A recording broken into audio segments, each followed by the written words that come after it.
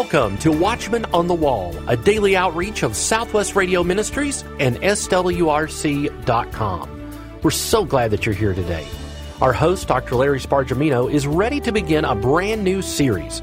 So let's open our Bibles and learn about the significance of curses and blessings.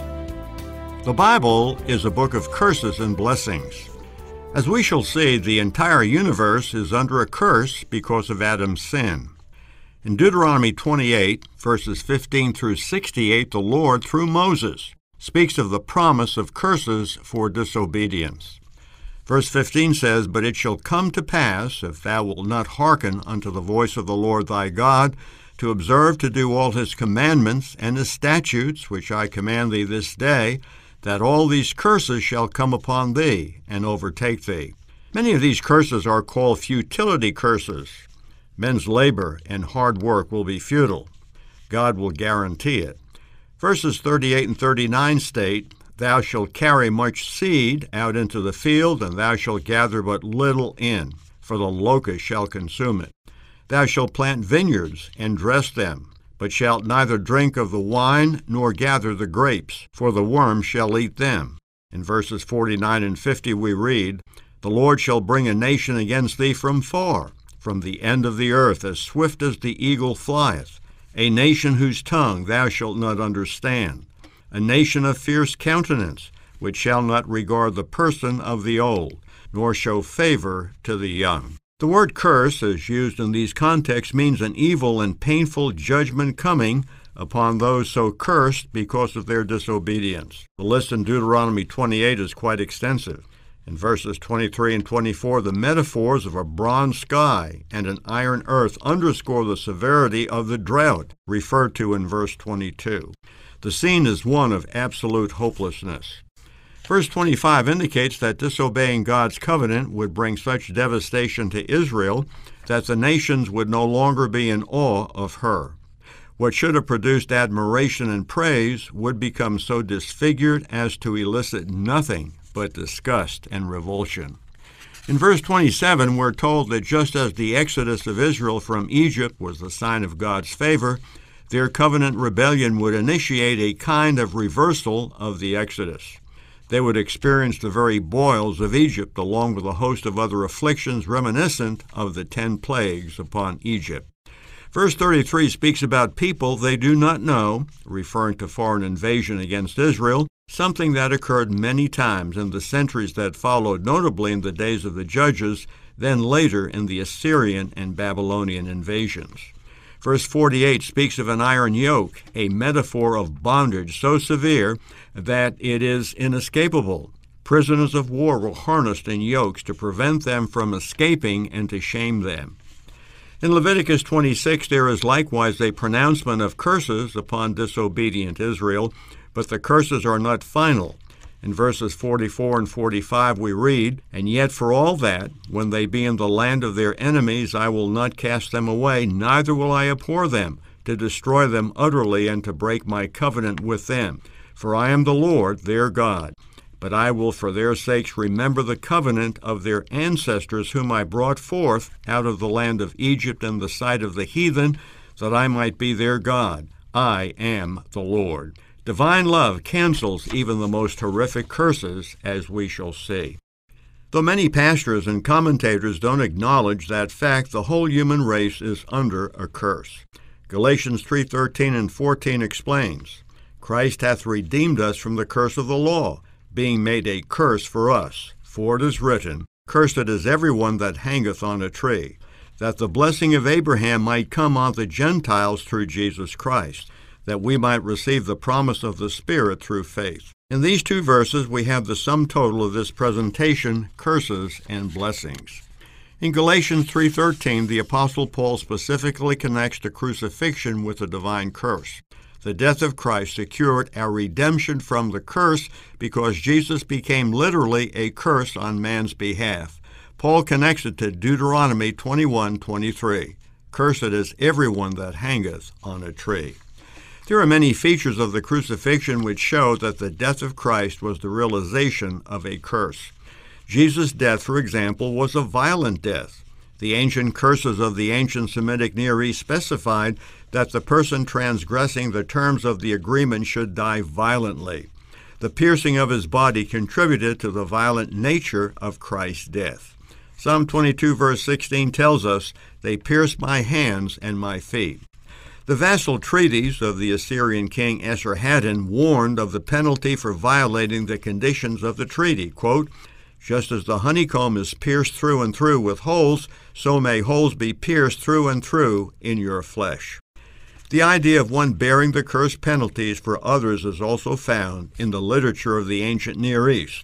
Because King David was party to God's covenant, the idea of the king standing before God in the place of the people whom he represents is not at all out of keeping with the biblical data. The king and the people are regarded as a unity, and he acts representatively before God.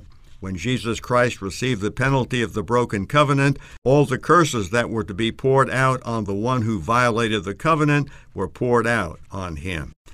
The ancient texts found in the Qumran caves containing the Dead Sea Scrolls show how pervasive the redemptive curse theme was in the early years of the New Testament era. The Qumran Covenanters believed that they were the products of a fulfilled new covenant. As Moses was involved in the contracting of the Sinaitic covenant, so was the teacher of righteousness as the mediator of this new covenant. Various works produced by the Qumran sect provided examples of curses threatened for breach of covenant. In one of the scrolls, there is an extensive listing of curse pronouncements, reminiscent of the curses in Deuteronomy 28 and Leviticus 26. There is a significant parallel between Christ and Moses, who declared himself willing to die in the place of the covenant-breaking Israelites, as explained in Exodus 32:32. In making a god of gold for themselves, the Israelites sinned in breaking the Lord's covenant, and if the Lord had accepted his plea, Moses would have received the punishment due to the people of Israel for their infidelity to the covenant. Moses' suffering would have then been a substitutionary penalty for transgression of the covenant. There are other features of the covenant curse that line up with the death of Jesus Christ in our place. The scorn and ridicule which Christ experienced is suggestive of the cursed nature of his death. He was reviled, 1 Peter 2:23, insulted by both the crowds and those who were crucified with him, Mark 15:31 and 32, and publicly accused of crimes which he had not committed, Luke 23, verses 1 through 5. In the world of the Old Testament, public humiliation was promised for covenant breakers. Jerusalem and the cities of Judah, under an indictment for breach of covenant, Jeremiah 11, 1 through 5, were to become a horror, a hissing, and a curse, and will be a reproach among all the nations to which the Lord will drive them, Jeremiah 29:18. Even Edom and Babylon, who are likewise under a curse, will be publicly degraded, Jeremiah 9:13 and Jeremiah 50, verse 13. Thorns and thistles have a long history as symbols of the divine curse. Prior to the fall, man was not to be idle, but was to work, cultivating and keeping the Garden of Eden. Man found fulfillment and satisfaction in his work. But subsequent to the fall, God turned the environment against man as a curse enactment. Man's work would now become laborious toil, for it would be impeded by the growth of thorns and thistles, Genesis 3:17 through 19. The cosmic curse was particularized in individual acts of divine judgment upon covenant breakers. Such judgment was often spoken of in terms of thorns and thistles, as we see in Hosea 2:5 and 6, and also chapter 9, verse 6, and in Isaiah 32:12 and 13. The vassal treaties of Esarhaddon cursed the treaty breaker with the wearing of slit shoes on thorny ground. Hence, the removal of the curse means that, in the words of Isaiah 55:13, instead of the thorn shall come up the fir tree, and instead of the briar shall come up the myrtle tree. Jesus' thirst on the cross, as indicated in John 19:28, can also be viewed as a curse reenactment. In much of the treaty and legal oath-sworn materials of the ancient Near East, there is the promise of a curse that promised the transgressor would faint from thirst. In the treaty between Ashurnarari V of Assyria and Mati-Elu of Arpad, drought is one of the many curses pronounced upon the people of the leader who did not keep his part of the covenant. we read, quote, "May they be deprived of Adad's thunder, so that rain be denied them. Let dust be their food, pitch their ointment, donkey's urine their drink, rushes for their clothing." Close quotes. In the Hebrew Scriptures, drought and the consequent thirst is associated with sin against God, as in 1 Kings 8, verse 35. The curses of Deuteronomy 28 promise an abundance of rain for the obedient, verse 12, and prolonged drought for the disobedient, verses 23 and 24. The blessed man is the one who delights in the law of the Lord, according to Psalm 1, verse 2. According to verse 3, he will prosper as a well-watered tree, but the wicked have no such promise, verses 5 and 6. At a time when Baal worship threatened to push the worship of the God of Israel into seeming extinction, Elijah spoke to King Ahab and said, "As the Lord God of Israel liveth, before whom I stand, there shall not be dew nor rain these years, but according to my word." 1 Kings 17:1. We should also mention that the darkness that accompanied the death of Christ, Luke 23:44 and 45, is also emblematic of the divine curse. The day of the Lord is frequently characterized in Scripture as a day of deep darkness. Joel 2, verses 1 and 2, Isaiah 13, 9 and 10, Amos 5, 18 through 20. Jesus Christ was cursed in our place and received our penalty for being under the curse so that the blessing of Abraham might come to the Gentiles. The thought is, the blessing of Abraham could not come to the Gentiles unless the curse were removed from us and we were, so to speak, uncursed. Christ has borne the curse for us, both the Adamic curse and the Mosaic curse. When Adam sinned in the Garden of Eden, the universe and everything in it came under a curse. The Lord spoke to the serpent and said, "Because thou hast done this, thou art cursed above all cattle and above every beast of the field. Upon thy belly shalt thou go, and dust shalt thou eat all the days of thy life." Genesis 3:14. In Genesis 3:17, God spoke to Adam and said, "Because thou hast hearkened unto the voice of thy wife, and hast eaten of the tree of which I commanded thee, saying, Thou shalt not eat of it, cursed is the ground for thy sake. In sorrow shalt thou eat of it all the days of thy life." The word translated ground in the previous quotation is the word for earth. Hence the whole earth is under a curse. Romans chapter 8 describes this very effectively and in a very startling way.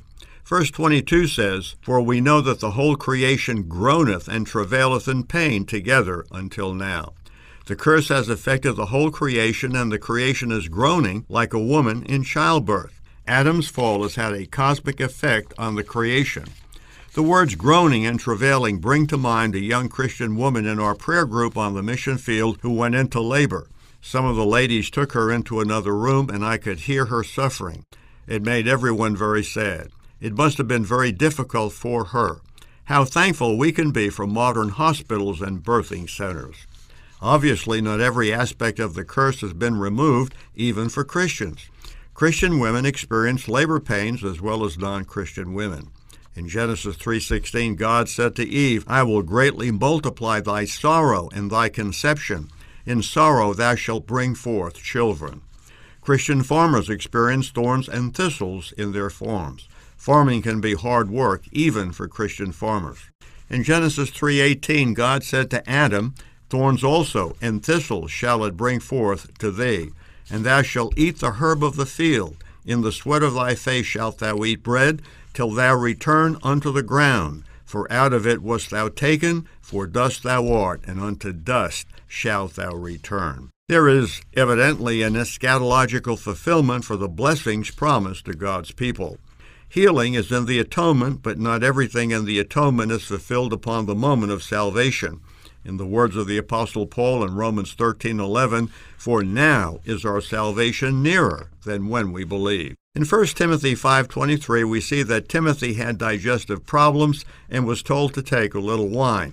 Not an endorsement of alcoholic beverages for recreational use, but an endorsement of medication. Furthermore, in Philippians 2:26 and 27, Paul writes of Epaphroditus, who was, quote, "full of heaviness, because that ye had heard that he had been sick." For indeed he was sick nigh unto death, but God had mercy on him, and not on him only, but on me also, lest I should have sorrow upon sorrow. Were both Timothy and Epaphroditus weak Christians lacking faith to be healed? We all know Christians who were men and women of exemplary faith who have battled cancer and other illnesses, some of whom have died. I find it hard to believe that they had health problems because their Christianity was substandard and they suffered because they did not believe that healing was theirs only to be claimed. So humanity is under the Adamic curse, and humanity is also under the Mosaic curse. Many understand how all humanity can be under the Adamic curse. Romans 5 makes that very clear. Romans 5:12 says, "Wherefore as by one man sin entered into the world, and death by sin. And so death passed upon all men, for that all have sinned." But how can all humanity be under the Mosaic curse? Moses was Israel's lawgiver and gave the law to Israel. How can all of humanity be under a curse for a violated Jewish law? The answer is that while there are ceremonial and Jewish elements, there are also eternal moral requirements in the Mosaic law, namely the Ten Commandments, that we have all violated and are being held accountable. The moral law found in the Ten Commandments was not new. It was simply codified and summarized in the Mosaic law, but that moral law existed even before the time of Moses. A good example of this is the case of Abraham and the king of Gerar, Abimelech. In Genesis 20, verse 2, we read, "And Abraham said of Sarah his wife, She is my sister. And Abimelech king of Gerar sent and took Sarah. But when Abimelech found that he had taken Abraham's wife, he acknowledged such was very wrong." Verse 9. As we have seen, there are curses for disobedience. We don't want to forget, however, that there are great blessings for obedience. In Deuteronomy 28, verses 1 through 14, we read that those who are obedient to the stipulations of God's covenant will be blessed in their fields and their families. Their fruit baskets and bread baskets will be full. Israel will loan to foreign nations, but Israel will never need to borrow from them. But we may ask, if blessing comes to me on the basis of my righteousness, I will never be blessed because I am unrighteous. Even my repentance needs to be repented of. The answer is given in Romans, which underscores the necessity of obedience, but not my obedience or the obedience of any sinner. Romans 5:19 says, "For as by one man's disobedience many were made sinners, so by the obedience of one shall many be made righteous." The one here, of course, is Jesus Christ. Those who believe on Jesus Christ have the perfect obedience of Christ imputed to them. This is why the idea that there are many ways to be saved is ridiculous, at least from the biblical point of view. The righteousness of Muhammad could save no one. Muhammad himself admitted that he was not on occasion righteous. Only Jesus Christ was without sin. Only faith in Jesus Christ can bring eternal salvation, because only Jesus Christ could meet the perfect demands of God the Father. In the Scripture, there are 3 levels of imputation. The sin and guilt of Adam is imputed to the human race. Secondly, the sin of the human race is imputed to Jesus Christ for those who believe in him. And thirdly, the righteousness of Jesus Christ is imputed to those who believe in him. And so those who believe that if they try hard enough to be good, and if they get in alignment with some religion, as long as they are sincere, God will save them. That teaching did not come from God, but from Satan, who is working hard to populate hell with sincere people who are sincerely wrong. I know this is not a popular idea because it is not politically correct. But here are 2 things to remember about political correctness. Number 1, it will lead to the eternal doom of individuals. And number 2, it will destroy a nation as we see in America at the present time. So we thank God for the obedience of Jesus Christ on our behalf. He was cursed on our behalf, and he was obedient on our behalf. His act of obedience refers to the fact that Jesus Christ perfectly kept the law of God throughout his entire life. The passive obedience of Jesus is the state of ongoing surrender that says, as is articulated in Luke 22:42, "Not my will, but thine be done." Dr. Spargimino will continue this series on curses and blessings next time. If you'd like a copy of this series, call 1-800-652-1144 or visit our website, swrc.com. Staff Evangelist James Collins is here to talk about a burdensome stone from Zechariah chapter 12, verse 3, with author Jim Fletcher. The Bible says in Zechariah 12:3, "And in that day will I make Jerusalem a burdensome stone for all people. All that burden themselves with it shall be cut in pieces, though all the people of the earth be gathered together against it." A little over 2,500 years ago, the prophet Zechariah predicted that at the end of this age, Israel would become more and more hated, and we certainly see that happening in the news today. Zechariah also said that Jerusalem would become a burdensome stone to the whole world, and we certainly see that developing. On the phone with me is Jim Fletcher. Jim is an author and speaker who specializes in Bible prophecy and co-wrote a book titled The Last War, which gives a fantastic history of the current state of unrest in the Middle East. Jim, how did you come to be an expert on Israel? I read somewhere that it started when you made your first trip there in the 1990s. That's right. I was actually David Lewis's book editor for many years. In 1998, he had the idea for this book, and he surprised me one day, and he said, "Do you want to go with me to Israel and help me do the interviews?" And I said, "Sure." Like everybody else that goes, especially for a Christian, it was life-changing for me. It was really then that I started getting deeply into pro-Israel activism and Bible prophecy and that sort of thing, seeing the place for myself, interviewing people with David that I would never otherwise have had the opportunity to meet. Amazing experience. Jerusalem has become a burdensome stone to the whole world. The Vatican wants the city under its control. The United Nations wants it to be internationalized. It seems that the United States is determined to divide it between the Palestinians and the Jews, but the Palestinians want all of it, and Israel says they'll never surrender any of it. It's very complicated, isn't it? It's very complicated and complex from a human standpoint. I think from a biblical standpoint, it's pretty simple and straightforward. The land is given to the Jews in a covenant by the Lord, an unconditional covenant. But that doesn't play well with modern diplomats and politicians, so that's where the fly is in the ointment. There's been conflict, though, in Israel since they captured Jerusalem in 1967. They took in what we, of course, would describe as a defensive war. They were facing an existential threat, which very few countries ever face. Israel faces an existential threat really every day because the country's so small and they're surrounded by enemies. And so they took the Sinai Peninsula, the West Bank, and the Golan Heights. And that's still sending shockwaves through the Middle East. They control the territory for a good bit. Now, a lot of people don't realize that under the Oslo agreements, Israel has given back 91% of the territory.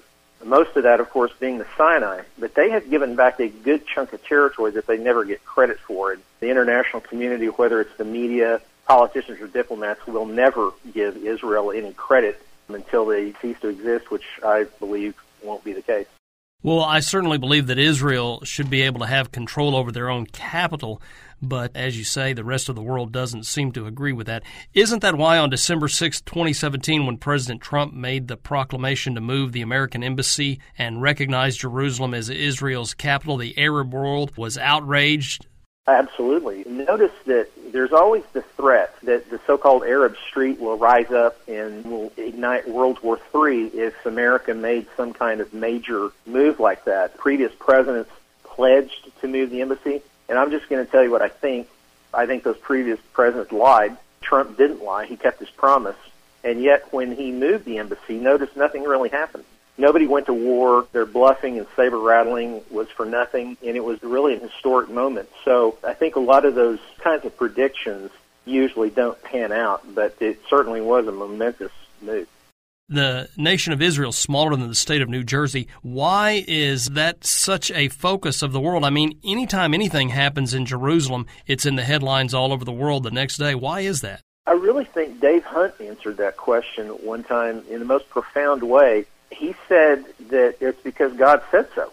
God says repeatedly, particularly in the last 4 chapters of Zechariah, the Lord very clearly says that Jerusalem in the very end will be a flashpoint, that the nations will finally sort of lose their minds and be fed up with Israel and attack. It's such a small country, as you said. Why would the world be obsessed with the status of Jerusalem so long as the Jews have sovereignty there? The only rational explanation is because Scripture said it would be this way. I challenge somebody to find a political reason for it, really. If not for the biblical proclamations, the status of Jerusalem would probably been settled a long time ago. Well, now, much of the conflict that happens there has to do with control of the Temple Mount. What is the Temple Mount, and why is it so important? The Temple Mount is a 35-acre compound, really, on the eastern edge of Jerusalem's Old City. It's surrounded by ancient walls. The western wall is, I think, the last retaining wall that was built in Roman times. It is where the two ancient Jewish temples stood, now completely gone, also in fulfillment of prophecy. But now, of course, the Muslim Dome of the Rock is there, and then also the Al-Aqsa Mosque, which was in the news in a big way in the last month. And so certainly a flashpoint between Muslims and Jews and Christians. The Muslims don't like the fact that the Israeli flag flies over the Temple Mount, even though the Palestinians have sort of been given the keys to it in certain ways, but it remains a problem. Israel tried to give even that away 20 years ago under Ehud Barak, and Arafat walked away. So the idea that Israel is being intransigent is really a lie. Isn't it true that the Romans came up with the term Palestinian and that historically there's no such thing as a Palestinian state? Just who are the Palestinians? That is all correct. In the 2nd century A.D., the Romans expelled finally the majority of the Jews that were in the city and in the land, and the Roman emperor renamed it Palestina, really as just a way to erase Jewish history. And so it remained a regional name, Palestine, for 1900 years. From the 7th century on, when the Muslims could have made it the capital of a state, they never made a move to do so. It was only when Israel recaptured the city in 1967 and established sovereignty that it's been a big deal to the international community. Isn't there already a Palestinian state? Didn't the British give land that was promised to Israel to make Jordan? That is also correct. Originally, the British mandate, they were going to establish the Jewish state, which would have been what is there now, but also the West Bank and a good part of what is Jordan today. And then in the end, after a couple of negotiations, they carved even that up. So the original Palestine has been sliced more than in half, and that is what, on the west side, is what the Israelis control. And then the country of Transjordan was established in 1947, a year before Israel. So people forget that originally today's country of Israel and Jordan was intended to be the Jewish state. Jim, thank you for being with me today. Is the battle against terrorism a prelude to the last war? The book, The Last War, The Failure of the Peace Process and the Coming Battle for Jerusalem, is our featured resource today. In this in-depth study, the reader will learn little reported facts about the peace process and the people involved, and will be able to see clearly that the latest confrontations are a prelude to a devastating conclusion. Get your copy of The Last War for a gift of $10 or more. Call 1-800-652-1144 or order online, swrc.com. Watchman on the Wall is a production of Southwest Radio Ministries and is supported by faithful listeners like you. Visit swrc.com.